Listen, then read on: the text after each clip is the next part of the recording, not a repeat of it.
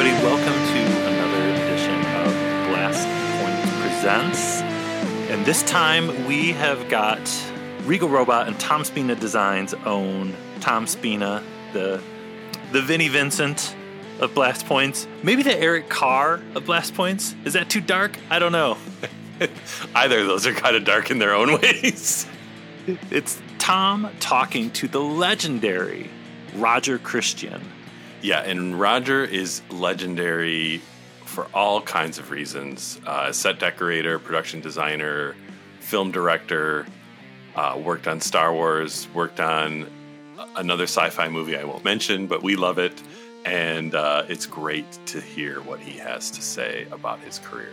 Yeah, him and Tom have an amazing chat, as usual, and it's all kind of going around the Regal Robot release of the Gaffy Stick, which is happening very, very soon. Of course, we'll have all the links in the show notes, so you should check that out.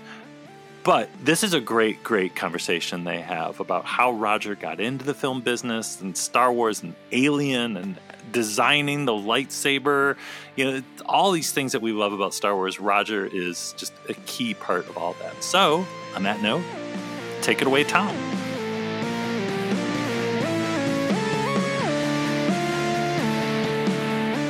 Hey everybody, thank you for joining us today. I've got a very special guest, Mr. Roger Christian. He's above me here. I have a feeling he might be next to me, depending on how this lays out when we record it. How are you today, Roger? I'm very good, thank you. You're originally from England. You're where are you now?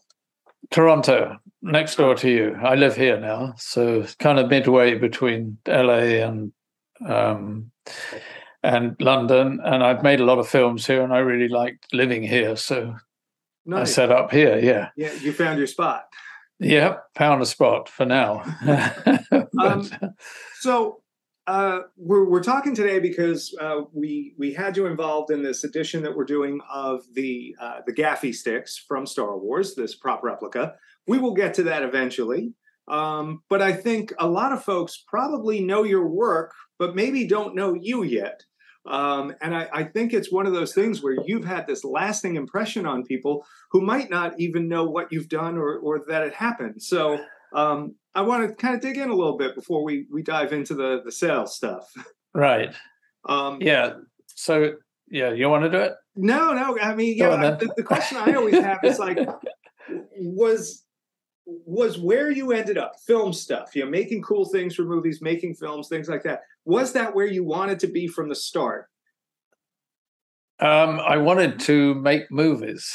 I hated school, like most directors. We always have a difficult time, and I managed to get out and get to art school. And when my first year, I got 6 of the O-level exam results in everything else, because I was treated like a human, not like the way that they used to treat kids in the early days in England. And I just had to get into the film industry.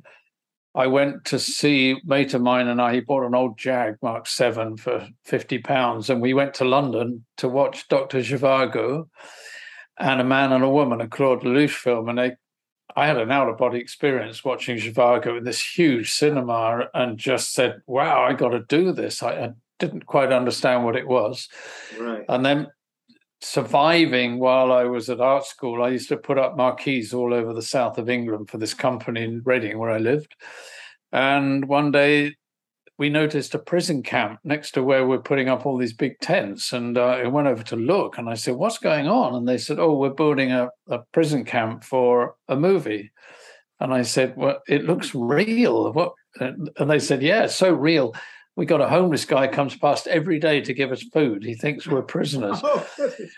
And I said, what's this for? And they said, it's Pinewood Studios next door. So my mate and I got under the fence. We couldn't get in, obviously. We got under a fence, found a hole, got in, and there they were shooting the first James Bond film, and the doors were open, and the smell and the lights, and watching it. And I went, wow, I got to be part of this.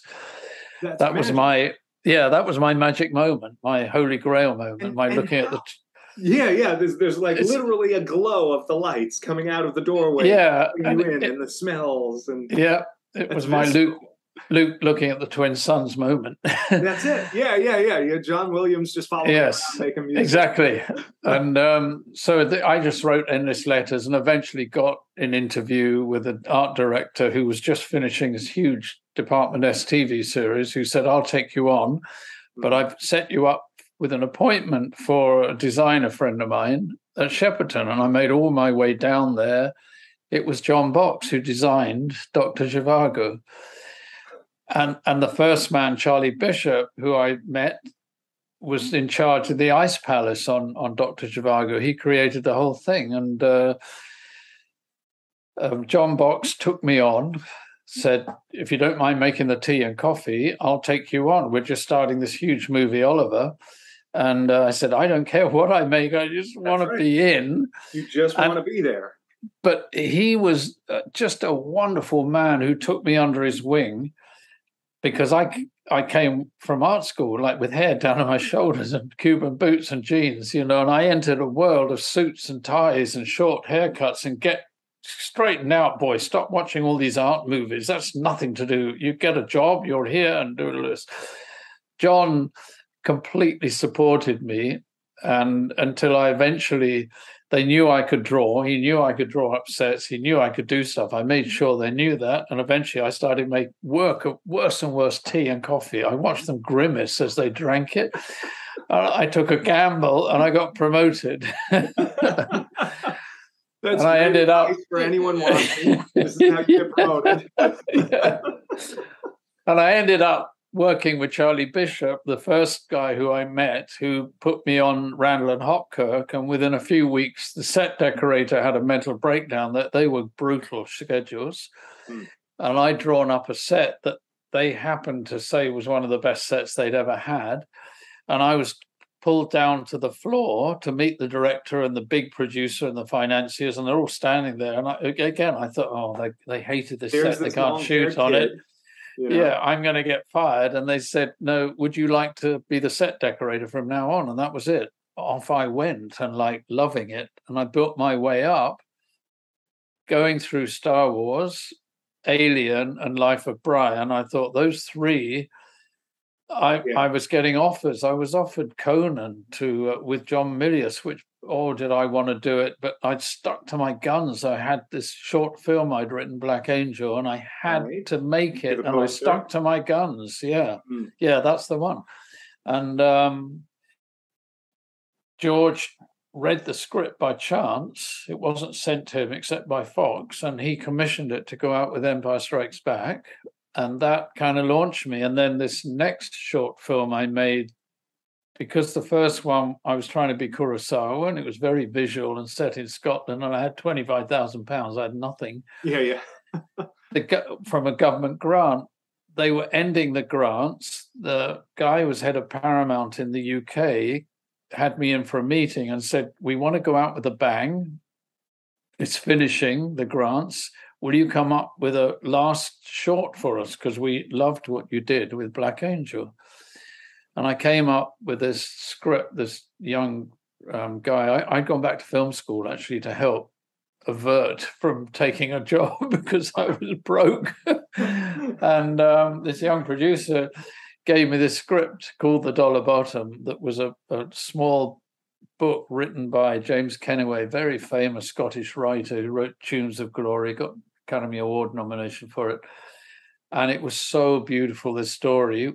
We made that, and it won an Academy Award as Best Dramatic Short Film. So that's actually why I was talking on the news here today about the Queen, because we were invited to the palace to meet the Queen and Duke of Edinburgh, because I'd made something culturally important to Britain. And so that led to me just building up and up to a career directing and filmmaking, which is what I wanted to do. I still take my hand. I was asked by friends of mine own a company here in Toronto called Marble Media. They did a series called Overlord and the Underwoods, which has been a huge success. It's gone out all over. They called me and said, look, we're having trouble. Would you do we know we don't do this anymore, but would you design a robot for us that's a small little creature that is from another planet, but he's a watchdog.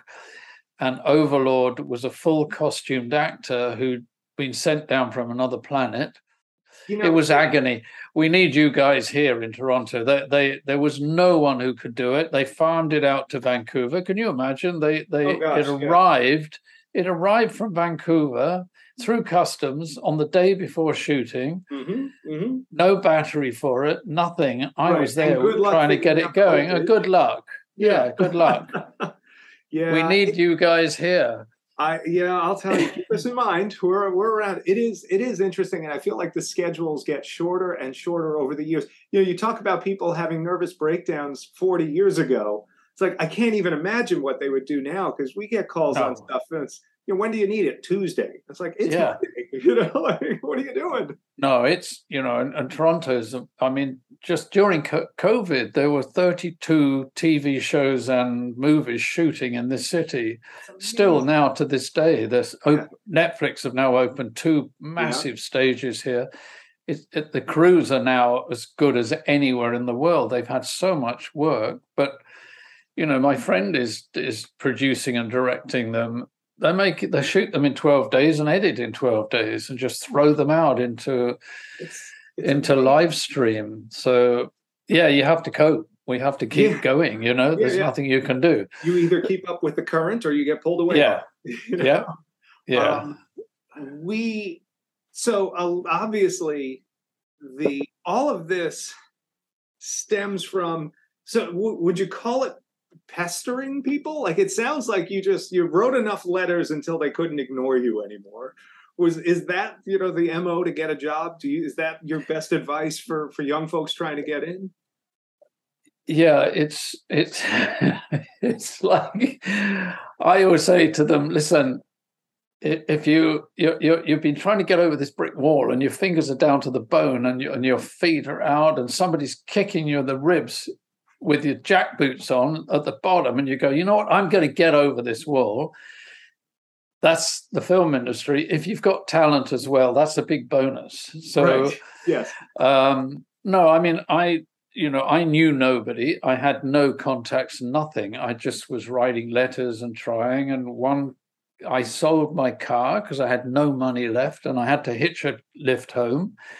And an architect picked me up, and we were chatting, and he felt sorry for me. And he said, well, listen, when they did Cleopatra, they hired architecture draftsmen. One of my people worked on it.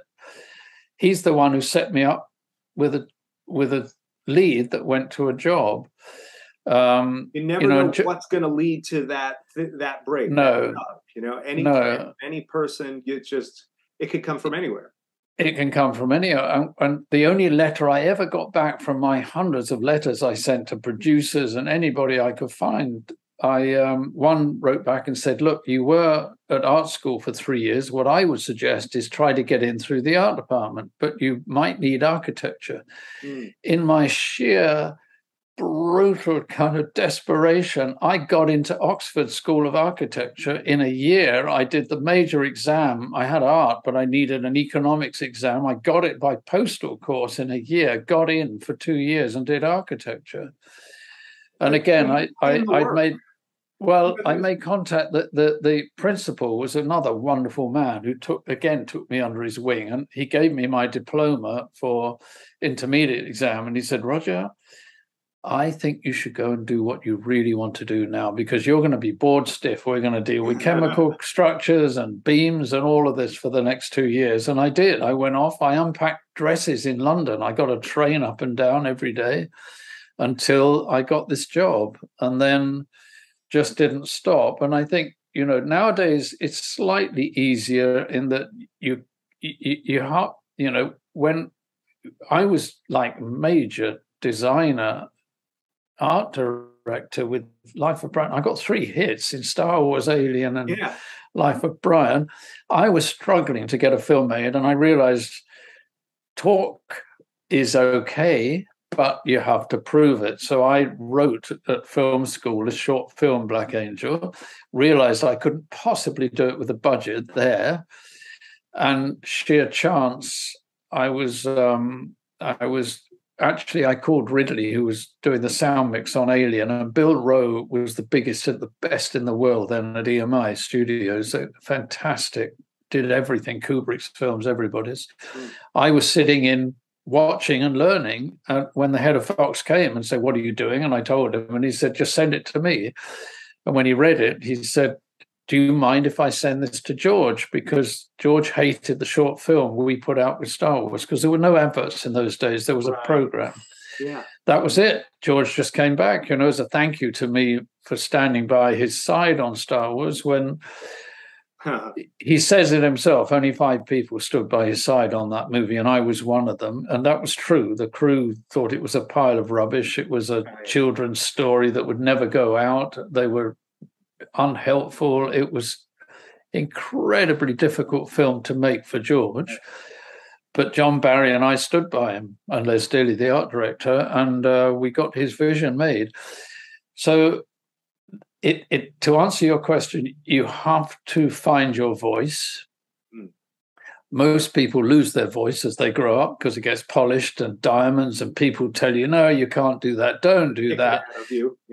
You've got to find it through your instinct and stick with it and find a voice and then start speaking it and just try to stick to it. I know myself, when I veered from it, I failed. And when I've stuck with it, I've... and the journey, the messaging is, the journey is the success. If you do what you love to the best of your ability, that's the success. Forget about Oscars and winning this and getting that and being a big star. None of that matters. It's the success that you have yourself. Like, I just look at this behind you and think it's incredible. Really, when you look at it and the artistry and the dedication to do it, that's success. Well, and I'll thank you for our work recreating it, and I'll give credit to the folks that made it in the first place, that someone dreamt up a character that endures. Yeah. Amazing. And then, all these years later, we can even... The fact that we're sitting and talking about this stuff is amazing. That any film that happened...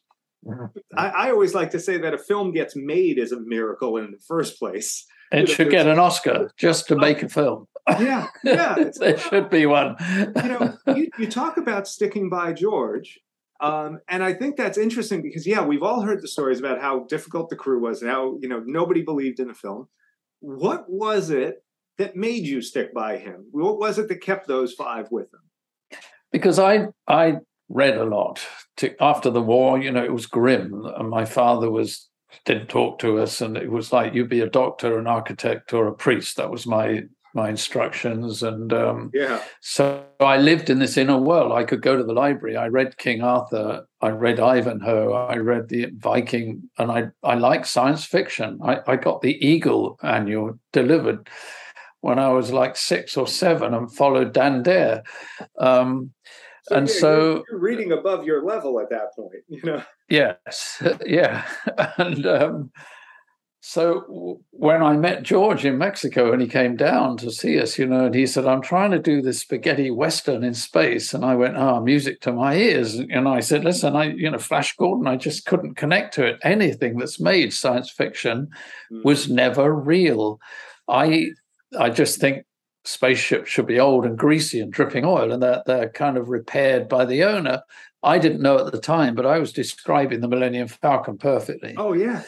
Yeah. And so John Barry and I were the first and the third person hired on Star Wars. And as soon as I read the script, AN1, I knew I couldn't make it conventionally. I knew with a budget of $200,000 that I had to do this massive epic, and John Barry, with the money, I knew I had to think differently. But I also recognized the mythology. I realized, as soon as I read lightsaber, I went, actually, it was a laser sword, in the first script. Which I love. I thought, okay, what does the world remember about King Arthur? It's Excalibur. That's what is known, and this will be the icon of this movie if and when it works. And I thought it would work at the time. So, George didn't get the funding. He came to England. We set up in a tiny little studio for 4 months. There was only Les Dilly, myself, and John Barry and Robert Watts, with George and Gary for 4 months trying to work out how on earth to make this film with no money. Literally, we had to make R2-D2 work because there was no way to do it. There's no CGI in those days. And the radio control was primitive. Right. We built a wooden one.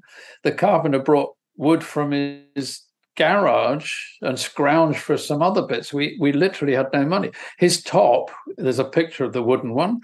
That was a film lamp I found on a scrap heap. We got it for 10 shillings. Yeah. So literally picking through the rubbish to make what you needed. We had to make the right size, the speeder, Luke speeder. We didn't know if that could be made and how to do it. So we had to get the right size. The windscreen on the one that Bill, again, used wood from the garage. He had wheelbarrows. He took the wheels off his wheelbarrows and we put it on those. And we found an old, completely accident damaged Jensen in the street, and we took the windscreen off, and that became the windscreen of this. This is how we started for 4 months till the film was actually green lit by Fox. Do you think that there was some benefit to that? I always like to say that, limitations force creativity. Do you think that by forcing yourselves into the scrap heaps and into the rubbish bins and pulling stuff off of broken cars, you got that realism that you were after? Yeah, I do. I mean, I think that, when I just thought I stuck bits onto the wooden R2-D2, I found some aircraft lights and stuck the little things and those on. And I thought, this will work for the sets. And I'd gone to see bombers and I'd gone to see a submarine to look at it inside, and I thought, how do I get this? I know, I'll use airplane scrap. By chance, no one wanted it then, and it was sold by weight, and aircraft are light. So it's only because George Lucas had made THX as an independent filmmaker that he understood. When I went into his office and said, listen, I can't afford to make the sets. We don't have time to do it through the process. If I get airplane junk, I can create the look you want for the Millennium Falcon, and I can make props out of bits of old camera and everything. He said, yes, try it. Any other American director would have shown me the door and said, go, please. You have to make something special for it. Yeah, exactly. And instead you wind up with something more special. Yeah. Really iconic at the end of the day.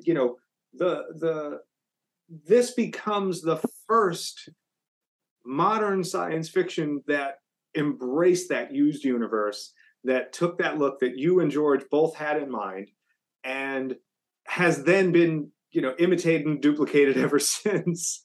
Yeah, it set the standard. I mean, Alien, we went full bore on it. I had to create the whole of that interior look of the Nostromo for Ridley, and amazing stuff. And it's still used to this day. And what happened? It's part of the success of Star Wars that the audience never questioned they were looking at something that was real. It was familiar. I mean, John Barry's genius was taking George to Tunisia and saying, here's Tatooine, I don't have to do anything. We just had to add a few domes, and Roger's going to dress technology into it.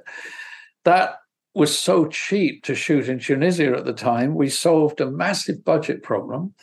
So we can only say this not too loud and give a look. You can't say it too loudly because then producers will say, oh, see, they can do it cheaply. Oh, let's cut the budget. Let's do it. I won't. Luckily, nobody's watching. It's fine.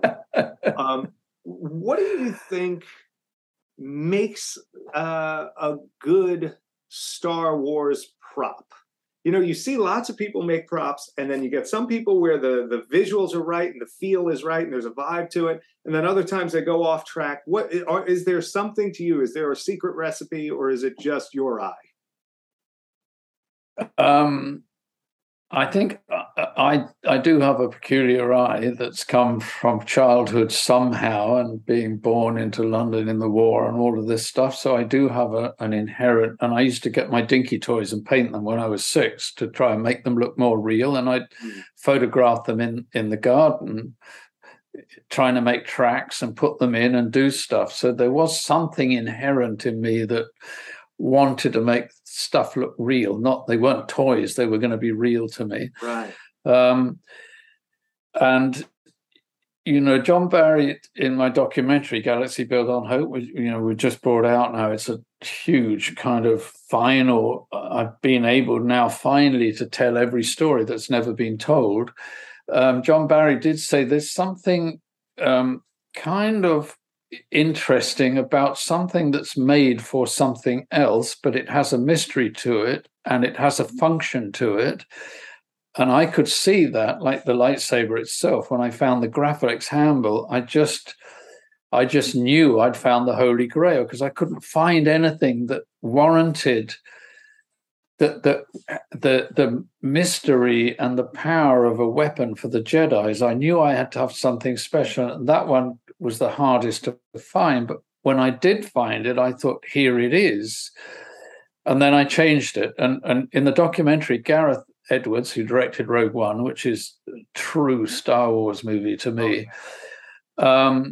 he's interesting because he says that they showed him props when he started it, and he was looking at them all, and then he said, I dismissed this one. I said, no, this looks like a World War II weapon. I mean, that's not going to fly with this. And they said, yeah, well, that's actually Han Solo's blaster. So he picked it up and he said, I realized the trick was taking something that had this really great, interesting look to it and changing it just 20%, giving it that little touch. And I think that's the secret. So 80% mechanical, grounded, real world, 20% dressing to give you 100% Star Wars Pro. That's a good recipe. And a vision of what Star Wars had to be. I mean, every weapon I chose matched the character. When the blasters for the stormtroopers, I loved the Sterling submachine gun, and sticking a few T-strips on it and a little short clip and a few other things, it became a blaster that could fire, and it was real. Han Solo's gun, I found the Mauser and I thought, this is the equivalent of a Western gunslinger. And adapted that with some sights on it. Those big guns. Sorry, I didn't mean to. Like those big guns, the intimidation, the brute force coming through to get you. Some of those I left. I didn't even change them. I just thought these look so cool. I think it's the Lewis gun is the one that tube on exactly. It just looks like a blaster. That's the one of some kind. Yeah. You were about to talk about Chewbacca's bowcaster, I think. I found he had a gun in Ralph McQuarrie's painting, and I found the bowcaster in Baptist, the gun hire place, with these balls on the end, and I just went, "Whoa, this is it!" If I put some more of my rifle sights on top, stuck 3 of them on, it'll change it up enough. And George loved it and changed the script for it, so that became his weapon. And then that's how I came to do the Tusken Raiders, because I thought these are wild kind of tribe living in the desert. They're not going to have sophisticated weapons. They're going to have old stuff they half made themselves or anything. And then I found the gaffy stick, which I'd never seen before in Baptist, and I went, whoa, this is it. But again, I had to change it. I stuck a mace. I found a piece of a mace, drilled the end out, and stuck it in the end. So I changed it 10%. There you go. And it's that combination of old world, wooden, hand carved, fabricated, new world, metal, more welded and things like that. And you have a mysterious piece of hardware now that isn't just an old Fijian war club, and it isn't just it's something new. Exactly. So you mentioned Bapti. So for folks that don't know already, can you tell us what Bapti was, and maybe talk a little about what it was like rummaging through that place? Because to me, that sounds like a dream to go do that. It would be if you went there. Yeah, Baptist was and still is the only weapon hire place in London. They could supply weapons for Gandhi, for World War II. Huge, like hundreds of guns, whatever you wanted. They had a massive store, and I knew the owner, Peter Bapti, very well. He lived near me, and because I rented all my weapons for them, that was the only place to go. And so I thought, you know what? And actually, I didn't tell anyone when we first started with George. I thought, you know what? Again, this was my thing. I thought I better show George what I'm thinking. So rather than talk about it, I'll go and do it. So I didn't tell them. I just called Peter Baptist, said, can you set me up in there? This is what I need. And he set me up with a table in the back. And I rummaged through. I got the sterling because that's what I first wanted anyway. And my buyer had got me some T-strip, and I stuck that round and put a sights on. I dug through boxes. They have boxes of stuff from Ireland, from World War II, World War One. I mean, they had a samurai suit in there, black one. I took the helmet in to Lee to show George because it was beautiful black patina. That was a big influence for Darth Vader. Right, yeah. So I sat in there. I made that. Then I found the Mauser and thought, here's my Han Solo weapon, and I stuck the bits on it and I called John Barry on the phone and I said, you better bring George here and come and see if I'm on the right track again, because if not, then obviously I'm out. Right. And George came, and that was it. The weight, the heavy, he loved them, and they could fire. We could still fire them and get a flame out of it. When the blaster came out? Yeah. So George stayed with me, and we made Princess Leia's pistol together with super glue. He got his fingers covered like me. That was the kind of token of going forwards to do everything. It is part of that recipe you were talking about before. It's that part real world, part add-ons, you know, the reality with a sprinkling of fantasy that keeps you grounded and makes everything look real. I think, you know, when you talk about Star Wars, so, you know, what's funny is you're talking about the props, you talk about dressing the sets down in Tunisia. What is your official title on that movie? Because it sounds like you're doing more than any one person's job at that point. I was set decorator. I met Christopher Nolan here. They had a 75mm screening of Dunkirk, and he said to me, he said, listen, you did it all. Yeah. And I said, yeah, I had to do everything. And he said, yeah, in those days, you had to do everything as a set decorator. He said, now it's all broken up, everything. You have weapons, you have this, you have robots, you have all different departments. He said, it wasn't it much better? And I said, yeah, I mean, I never slept, but I loved it. I loved doing it. There was really John Barry and I as the two creatives. That was it. The art department were there to make it work with us, but that was it. So a set decorator was that was the all-encompassing title.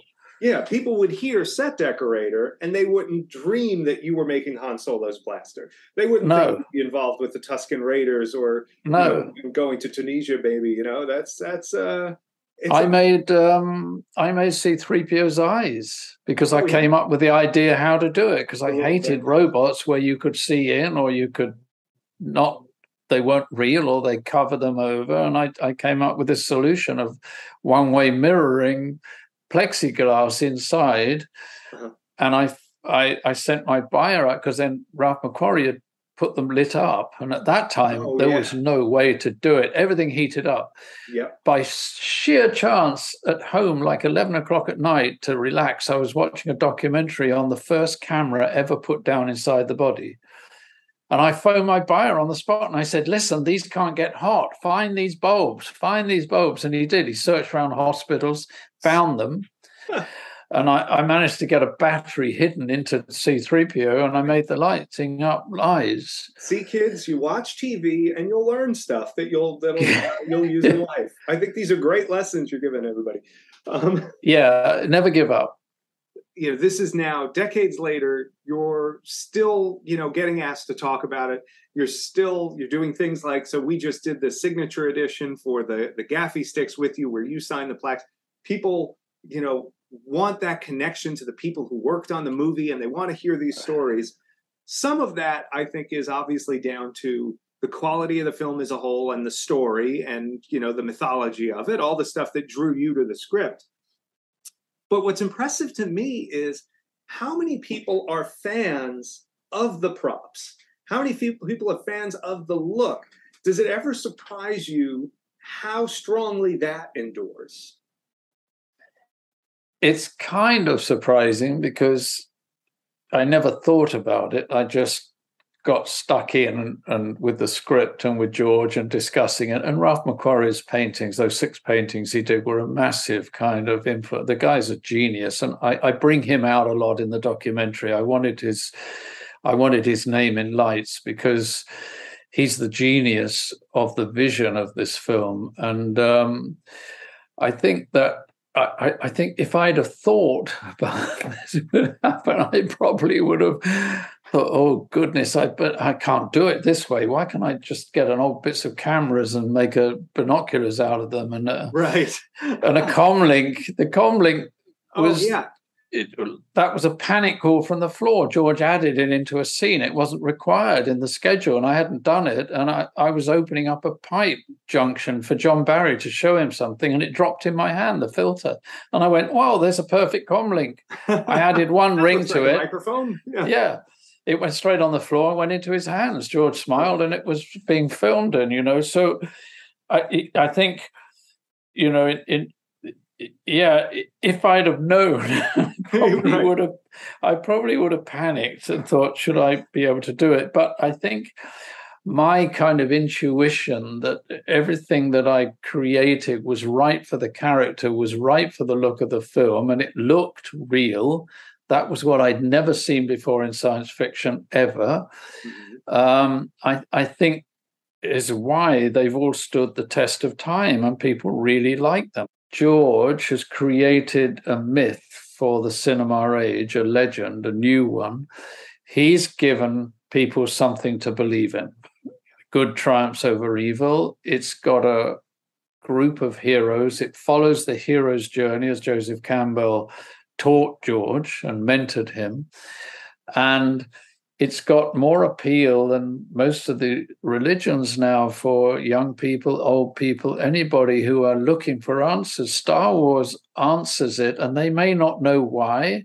Right. These myths connect to the subconscious and to the heart. They connect, and Star Wars is connecting. That's why I support it. That's why, in the end, I spent 2.5 years making this documentary to put these stories as a legacy. I was almost forced to by David West Reynolds, who wrote all the early Star Wars books, to do it, because he said, they're not in any of the making of books. There's not mentioned because no one knows. You're the only one, Roger, to tell the stories. So I took almost 3 years off, to write the book, and then... Which is outstanding for anyone that hasn't picked up Cinema Alchemist. Highly recommended. Well, the last line in that book is, do not let anyone tell you can't, you can. So I think, I look on these not as ego, oh, look what I did. Oh, wow, I created Star Wars. No, it's a mentoring for anybody following anything. It doesn't matter if you're, doing accounting, as long as you're doing it with a passion and a love. That's, we all need mentors. Luke could not have been Luke Skywalker and would never become a Jedi Master without Obi-Wan Kenobi and Yoda. Everyone needs mentoring. So I thought, the best way now is to make a documentary and let everybody see the stories for real and hear them and witness what we do. Because nowadays, everybody looks on these as huge Hollywood blockbusting movies with budgets. We had no money. We were a ragged group of cinema revolutions kind of fighting. When I first went from Lee Studios, the tiny studio, the day that Fox financed the film, we went into the big Elstree Studios. The first day there, they said, you better lay all your weapons out that you've created so that we can see what was going to do and what everybody's looking towards, right? Mm-hmm.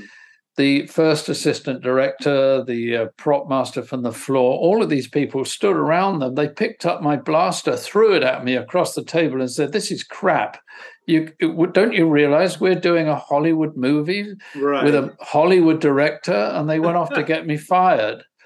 So I stuck to my instinct, and I stuck to my guns, and I stuck to my friend George, who was a friend by then. We spent 4 months together and watching movies, and George's Literally dedication. in the trenches of the creation of all of this. Yeah. Like making a movie is a war, right? That's yeah. And George is, doesn't have to say a lot, but his dedication to what he wanted to do, it shines through. And I had the same dedication, and so did John Barry. I think we were unusual at that time. Most other designers and set decorators turned it down. They just thought, this is impossible. Mm-hmm. There's a way to do things, and you can't do it with 2.5 months prep and no money. And instead, you guys said, not only are we going to do it, we're going to do something totally new, literally change the way movies are made forever. Yes. Too bad. Yeah, exactly. Yeah. I mean, even now, James Cameron still uses the techniques for Avatar. I mean, it just set a way to do it, which I'm really glad, because I personally happen to like all these movies. So I'm seeing the results that I can believe in. Yeah, and I think there's another thing that happens. You talk about the hero's journey, and Luke isn't Luke without Obi-Wan Kenobi and all of that stuff. But the cool thing that I see with Star Wars is not only, and I guess this happens with all film, but not only did it influence a generation in terms of emotion and religion and all of that stuff, but it influenced a generation of filmmakers, and still does, and prop people and makeup artists and effects guys and guys who wanted to do models. And all of these techniques, and then eventually guys who wanted to push the boundaries of effects into CG and all of that stuff. Yes. And all of this it's this great continued cycle. It goes, all the way back to the birth of film and through now. And it's, each generation passes something down to the next one. And, you're a big part of that. And the look of this film is a big part of that. And there's a ton of inspiration. Certainly, for me, I feel I owe you a debt of thanks, because I certainly wouldn't be doing the stuff I'm doing without folks like you. Yeah, no, it gives me the greatest kind of pleasure to do all of that. In the documentary in Galaxy Built on Hope, I've got Guillermo del Toro saying he was a young wee lad who went to the cinema and he saw Star Wars. He didn't know what it was. He went round 4 times to see it again. It made him want to be a filmmaker. Yeah. I couldn't get the interview, but James Cameron, I've got an interview with him saying, when I saw Star Wars, that was it. I had to go and be a filmmaker. Yeah. Same as Christopher Nolan. I asked him, I said, do you remember when you first saw it? He said, it was 11 o'clock in the morning in this city in America. I remember it, and what it did to me. Gareth Edwards was saying, when you saw this film, you either had to go into space or make movies. Right.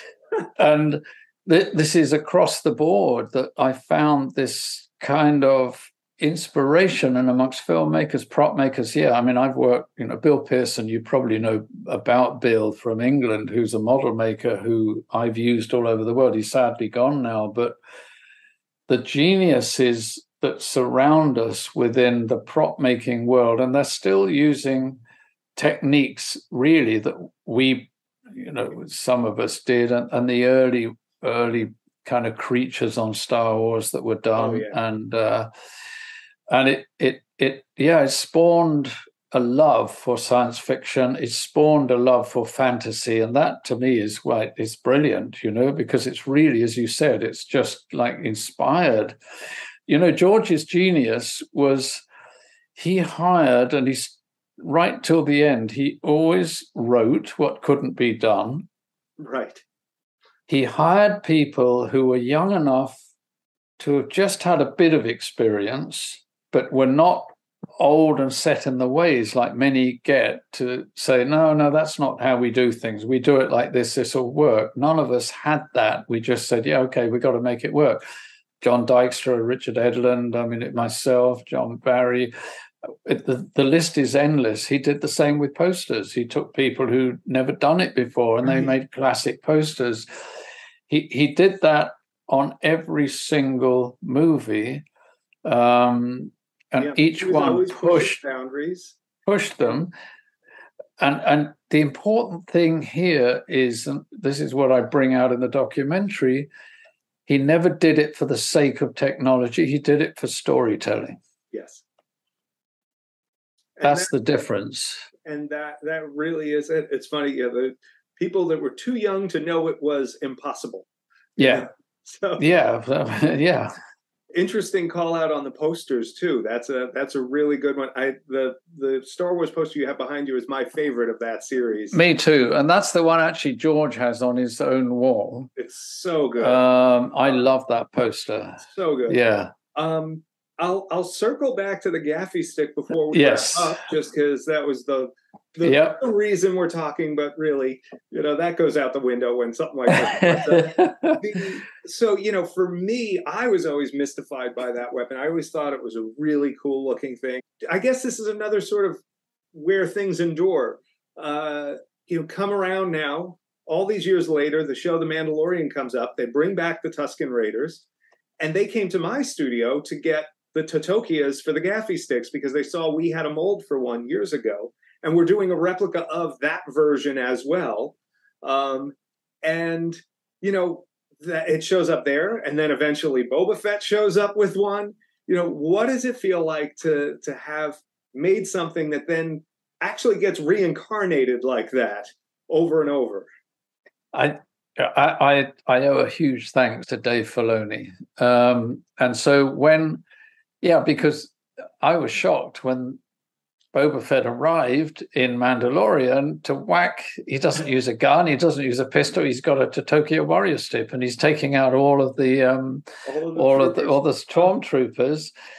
And then he gave it such a huge mystique in Boba Fett by him wanting to go and make it. And he goes to the tree where he has to get the wood, and he does. He gave it a fantastic history behind it, which for me, it was perfect, which I'd never thought about. I just thought about this looks really cool and it would suit these guys. And we only ever had one on the first Star Wars. That was the one. That's why you see him doing it. We could only afford one. I think they may have mocked up a second one in case, but that was it, my one.